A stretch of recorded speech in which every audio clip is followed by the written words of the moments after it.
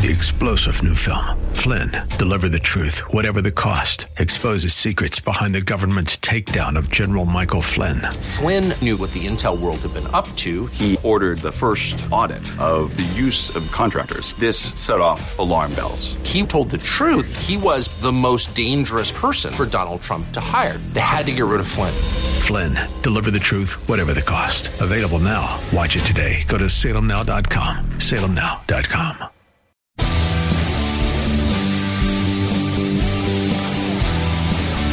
Are you looking for truth from God's Word that you can understand and apply to your life?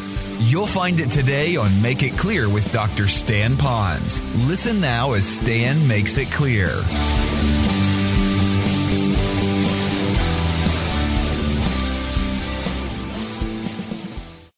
I want you to just sit back and see what God has for you in this message, because I believe that God laid this message on my heart. We're right in the Scriptures, and you can connect into it just as easily. There's something in there for you. But I also want you to know that as an expositor, that's a person who's going to teach you the Bible verse by verse, that the Bible doesn't just stand on only one verse. It's often connected together. Then you get into something known as systematic theology, that not only is it connected together, it's connected to the entire embodiment of truth. Our series is going to conclude today on the subject of where does joy begin in your life? And so let me ask you a question. How many of you have had some challenges this last week in your life? And if you're not really sure, let me see if I can give you some. How many of you had some bit of a challenge in a relationship with someone in your life? A boss, upward, downward, sideways. All right. How many of you had a challenge with some finances? You were hit with an unexpected breakdown that you had to spend money on. How many of you have been faced with that challenge this week? How many of you have been infected this week with some kind of bug? Maybe you had a little bit of a germ this week. Would you raise your hand? Okay, good. If you have, I'd like you to separate from the people, quarantine you. All right. So we've all had that before. And normally our lingo will go something like this. We'll say, how you been feeling this week? Oh, I've had some problems. Problems with finance, fitness, family, friends, foes, whatever it might be.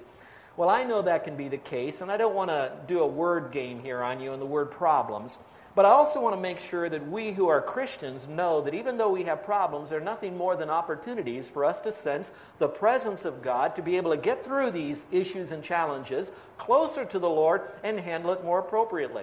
Now, remember how I asked you those questions? How many of you have had all these things? Here's a question I want to ask you as a follow-up one. How did you handle that? Did you get stressed out? Did you kind of bark and bite at the people around you? Was there something going on where you maybe at that moment had lost your joy?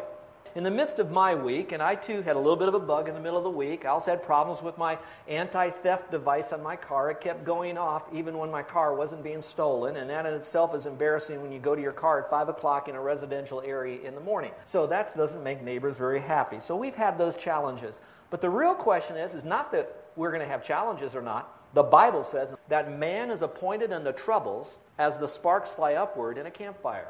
And so we're going to have troubles. I guarantee that this week you're going to have a so-called another problem. But how do we handle it? Well, as I was going through this week, I had a few moments to read a magazine that Pastor Dennis and I and the team gets. It's called Rev Magazine. There are some articles in there are good. This one struck me because I like to read biographies of great people. And this one was an interview that was done by the son of Bill Bright, founder of Campus Crusade for Christ. Well, obviously he's in heaven now, but the son was being interviewed growing up in Bill Bright's home. And they had a lot of questions, but the one that I wanted to focus on here for us for today is this. They asked him the question, your dad seemed like the typical type A mega ministry leader. How did he maintain his relaxed spirit amid all the pressures he obviously went through? Now, this blessed me so much, and I wanted to share the blessing of the answer with you. And here's how Bill Bright's son responded. Brad, he said, you just asked the critical question. The genius of Bill Bright is that he understood who God was. He understood who God was and what difference that made. Let me tell you about a time it first really dawned on me what this dynamic meant. I was about 25 years old, which I thought was interesting. He was finally probably old enough to grab this. He says, I was sitting in his office and there was a reporter from a local Christian magazine who asked him, Dr. Bright, share with us an example from your own life about a problem you face that the average Joe Christian can relate to. And Dad said, I don't have any problems. The reporter said, don't over-spiritualize this. We all have problems. Well, this dear guy asked the question 7 times, 7 different ways, and finally my dad turned to him and said, "Young man, you need to understand that I understand that I am a slave of Jesus, and a slave doesn't have problems. The only thing the slave has to do is what the master asks of him. He doesn't have to be successful. And when you really understand that, all of a sudden you don't have problems anymore. All that's left is opportunities," here it is, "to see God work." At that moment, it hit me like a ton of bricks. This explains the guy I have always called Dad all these years. I had seen him go through the incredible stressful situations, cliffhanger situations, times when the entire ministry of Campus Crusade was on the verge of collapsing. And I know he never missed a bit of sleep. I never saw him get stressed out about this stuff. Growing up, I was the active child, as my mom said, but I cannot remember him ever raising his voice at me in anger in all those years. But it's because he had such an overpowering sense of who God was that he was serving. And he understood very clearly that God's role was and what his role was. His role was simply to do whatever the master asked him to do. It was not his role to be successful. And here's the point. And he, my dad, internalized that fact. So that day I heard him say, I realized that when he made that statement, it was a statement that was coming out of his gut. It was a visceral statement right from his heart.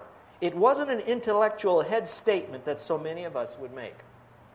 And I thought that was so blessed for me because it wasn't going to eliminate or cause me to deny the fact that I'll have problems. But what I'm going to look at that problem now is not to see it merely as a problem, but as now an opportunity to see God work. And I can do that once I know who God is and who I am, which now leads us to the first line of this whole book of Philippians. When Paul now writing to these people, while he himself is in prison, he still says this. He says, Paul and Timothy, bondservants of Jesus Christ. So the only thing I'd like to do as your shepherd is to help move us all along in the direction of who is God, is he working in our life, and are we willing to be a love slave of him? And then we can say, with all of that, we can have joy. We can sleep at night. There's no stress really coming into our life because he is our stress reliever. So frankly stated this way, we don't have a life without problems, but we do have a life with a problem solver in it. Well, going on a little bit further, again, catching up those who are our guests here today, besides submitting ourselves to Christ, we also need to, if we're going to have joy in our life, to understand those people that are around us, to kind of give them some space. And so the first thing that he says is he's writing to all the saints in Christ Jesus. The saints are everyone who's trusted Christ as Savior. It's not a particular level of religiosity. It's just a person who's trusted Christ. That says they're in Christ. Then he talks about the bishops and the deacons, and that's where I want to kind of park today. Last week, we gave you a full expose on what is a bishop. We said there are 5 different terms that could be used different ways, but referring to the same office in Scripture. That would be the term today that most likely would be used as a pastor or an elder. So pastor, elder, shepherd, overseer, same office. And so we mentioned last week, we learned about shepherds as being overseers in all those different capacities. But also in the church, if we want to have joy, God says that there's going to be challenges in the church. Now, to help out those challenges, I'm going to establish a particular group of people known as deacons. And that's why in this context, he is saying, I'm writing to those of you who are believers in Christ, but I'm also writing to those that are shepherding you at Philippi, but I'm also writing to those of you who are deaconing, we might say, at Philippi. So that being the case, we're going to learn about deacons as servants now, because that's primarily what the word deacon really means. So they're really referring to a servant. Now, if you don't mind, I'd like to kind of explain to you, after being in ministry for some 30-odd years and serving in various churches and being involved in a lot of churches, here is what I've come to understand about how deacons are often either seen in a church or how they function in a church. Now, I'm not saying this is right or wrong right now. I'm letting you know how they're often seen. The first group of deacons in some churches, they're seen as a power position people. In other words, they're given the keys to the church to hold either the leadership pastors accountable, or they're the ones that are making all the major decisions that regard to the spiritual development. They kind of run the church. They'd be like your CEOs of the church. And so they see themselves as that. The problem with it is when you find it in Scripture, every time the word deacon is mentioned in a Greek word, it always refers back to a minister or a servant, but never as an overseer type of individual. So that wouldn't fit together, especially since there's a position in the church for those who would give the spiritual oversight of the flock. So that would be purely an overbalance. The next one would be, and this is often seen in churches, they become what we call property or building managers. In other words, they are reduced from this level of serving others to the point of nothing more than being a glorified custodian of the church. They're given the keys. They're responsible for fixing all the problems in the building, the plumbing, the electrical. They become nothing more than custodians. And when you look in Scripture, you're going to find that they don't merely do the things of the church as much as they're still involved with certain people in the church. So it's a relational responsibility. Even though it takes care of tasks and physical, it's not connected to the building or the facility of the church as much as it is of the facilitating of the people in the church. So now, there's a third imbalance. So some of you, if you go back, you're going to see that some deacons become either the boss of the church or they become nothing more than the custodian of the church. Then, some churches, they see that the word servant means that they're to be a servant, and they should be a servant of all. And so they then buy in, the deacons are to be servants. But now they put them into what is known as an unlimited facet.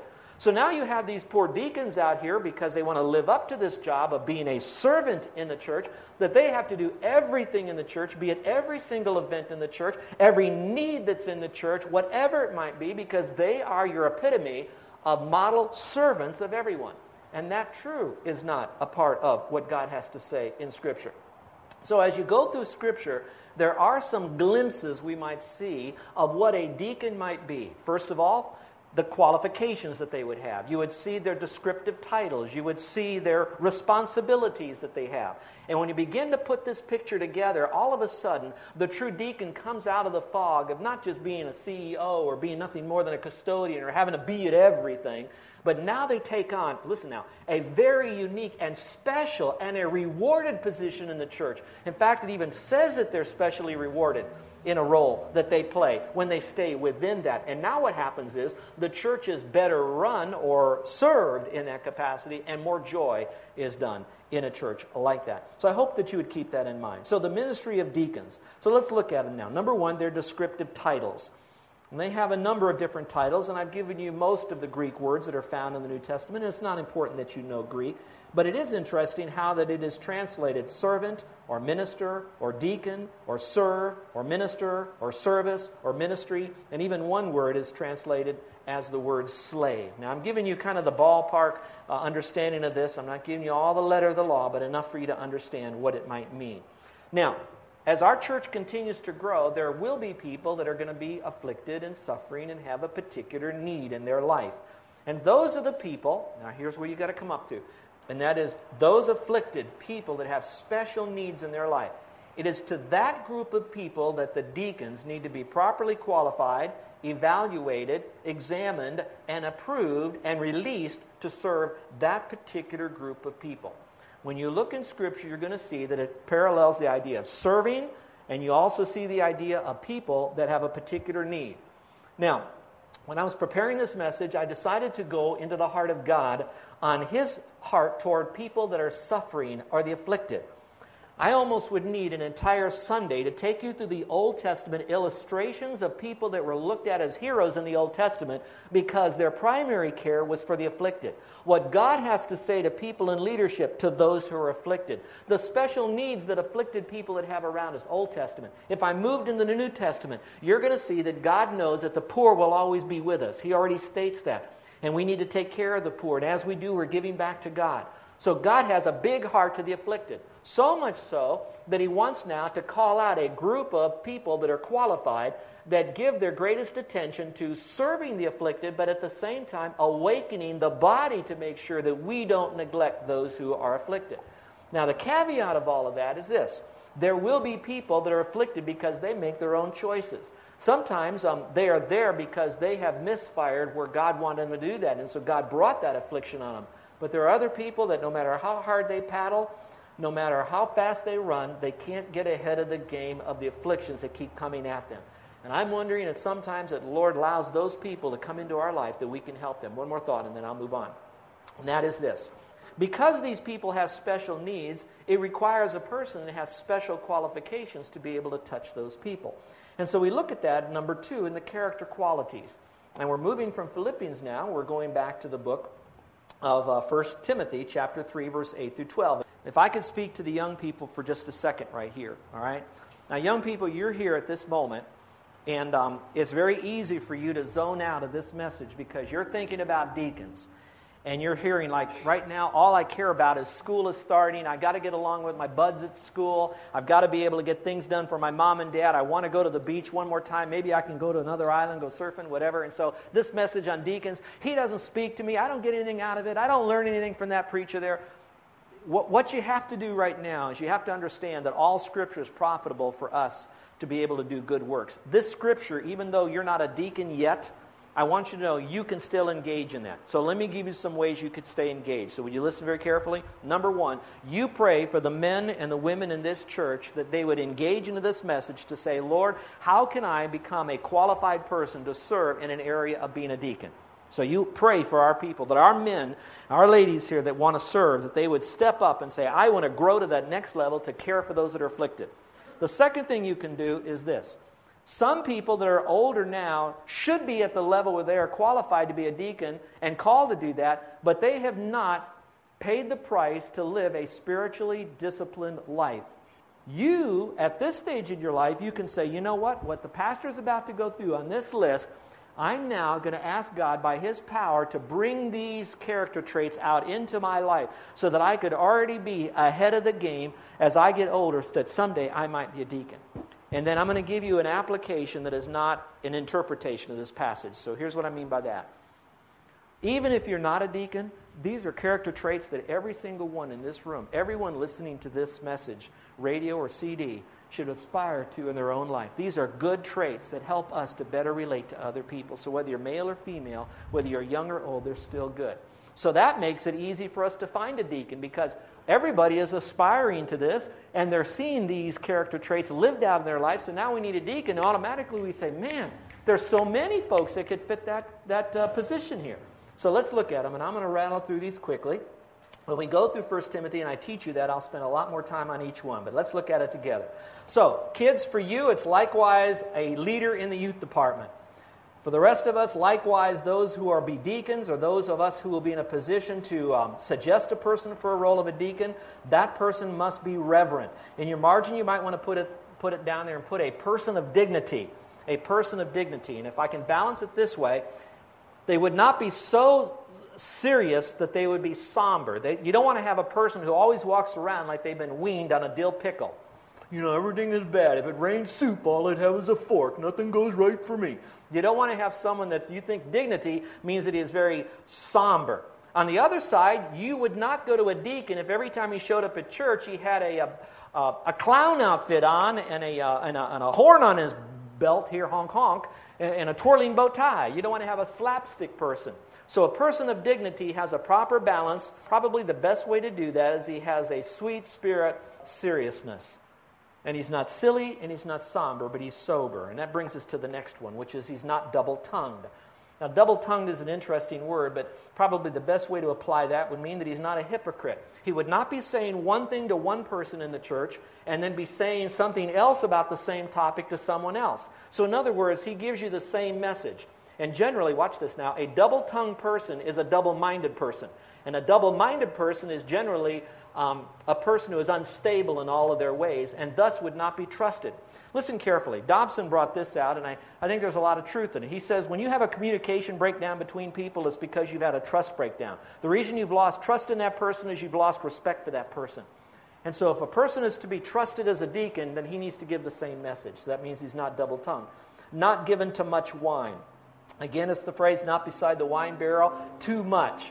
Now, I need to hasten to say this because some people say, well, does that mean that a deacon can drink wine? The better question to answer is this. Is the wine that is mentioned in the Bible days the same recipe that is the wine that you might drink today when you go to the store? And I think once you do your study on determining the factor, are we comparing the same recipes together? And what I'm finding is that the recipe of the Bible days is a much different recipe than we have today. So the real issue is, are you addicted to something that causes you to not have clear thinking? And so not to be that. Now it says not greedy for money.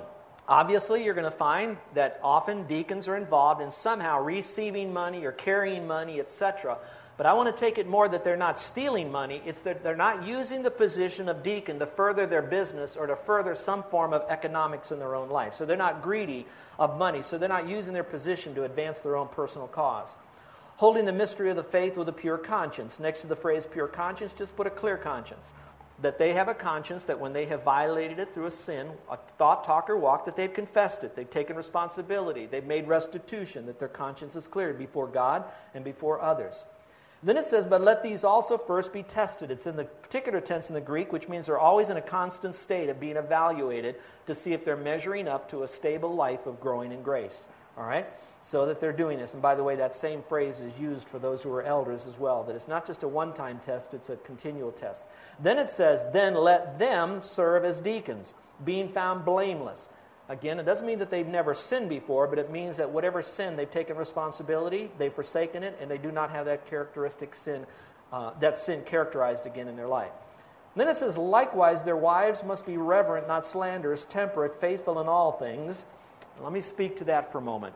Again, this section here has caused me I spent more time studying that little phrase more than anything else. And so some of you are all awake now, especially because you want to know, what is his position? Well, I don't want to shock you on this, but I have read tremendous scholars that are known for their understanding of the Greek, and they don't agree on their own interpretation. I mean, they're sitting on opposite ends of this stuff. So I'm going to give you the two positions that they hold, and then I'm going to suggest a third position, and why I'm probably leaning more to my third position. First one, they say, well, in the Bible here it says, likewise, their wives must be reverent. So this must refer to the wife of a deacon. Well, I'm not sure it would do that because my logic would tell me that why is it important that a wife of a deacon have qualifications where a wife of an elder doesn't have them listed? Doesn't make sense, does it? So I don't know that it means that. Secondly, the word wives there's two Greek words for the word wives, and the word wife here is not in the Greek. All right, this is a different word. It's the word gunikos, or guni. And not that women are goony, Carol. Okay, all right, to make sure I got to go home with her. All right, but it's not the word wife there. And so then they say, okay, if it's not the wife of a deacon, it must be another position known as a deaconess. And so they kind of drive that home, and sometimes they'll link back to Romans chapter 16, verse 1 and following, because there's a lot of women there. Seems like you're using the same word in that context, etc. The problem with that is, now I'm going to get real technical, and then we'll come up for air and move on. The real problem with that is that there was no word in the Bible during the Bible days for the word deaconess. All right? That is what we call a post-biblical word that came after the Bible was written. So it doesn't mean deaconess necessarily, nor does it really mean it has to be a special position of a wife. So now, a wife of a deacon. So then what could this mean? All right, here's my interpretation of it. I think if I want to hold to the technical end of this, I believe it is referring to a group of women who have a position of influence in the church, because the list is elders, position. Deacons, it is referred to as a diaconate, a team, a qualified group. So here they're not given a name deaconess, they're just women. But these women in a list of leadership have to have certain qualities, and it's listed here. Now, though the word deaconess may not have been used during the time of the Bible reading, it is post-biblical, but very close to it, and maybe it was created afterwards to describe this group of people. So does that leave a possible window open for women to become deacons? I think it is quite possible. Now, here's where the option is. Does that mean they serve at the same time in the same exact capacity as the deacon board? I'm not so sure that it does, because of other reasons. But at this point, it does not mean that women cannot have a position of leadership, of influence, that they're recognized as such, as perhaps a group that has that, where that they can be made or called upon to be making decisions that will affect predominantly women as it fits under women teaching women, etc. So I'm leaving the door open for a position here for women, in my opinion of it, but I won't die on a hill that you have to have deaconesses in the church. I think it permits a position of influence of ladies. So ladies, Some of you that might be smugly out there thinking about all these men, I hope they all live like that. May I encourage all of you and Wave and all the ladies of this church that you would be reverent, which you would be a woman of dignity, that you would not be a slanderer. And we could talk about gossip. We could also talk about being double-tongued. It kind of gives you a broad stroke there. Temperate, which means that you offer self-control in what you think, what you talk, your money. Let me do it this way. You're self-controlled in your time, talent, tongue, treasure, and temple. Okay? And then you're faithful in all things, that you're dependable, faithful to your marital vows, faithful to your kids, if you're a single, that you're faithful to your holiness, all the things that you should be to. Then it goes on to say for the qualifications, let the deacons be the husband of one wife. I lean in the position that this is a moral character for the church, not necessarily a marital status, because it talks about a one-woman sort of man. You're listening to Make It Clear with the teaching of Dr. Stan Ponz, founder of Make It Clear Ministries. Make It Clear is dedicated to taking the Word of God with clarity into every person's world. It is the support of listeners like you who make the ministry of Make It Clear possible. You can provide your tax-deductible gift to Make It Clear online by going to makeitclear.org, or you can mail your gift to Make It Clear, P.O. Box 607901, Orlando, Florida 32860. Thank you for helping us make it clear. If you would like to have Dr. Ponz speak at your church or event, please send us an email at tellmemore@makeitclear.org. Thank you, and remember to make it clear.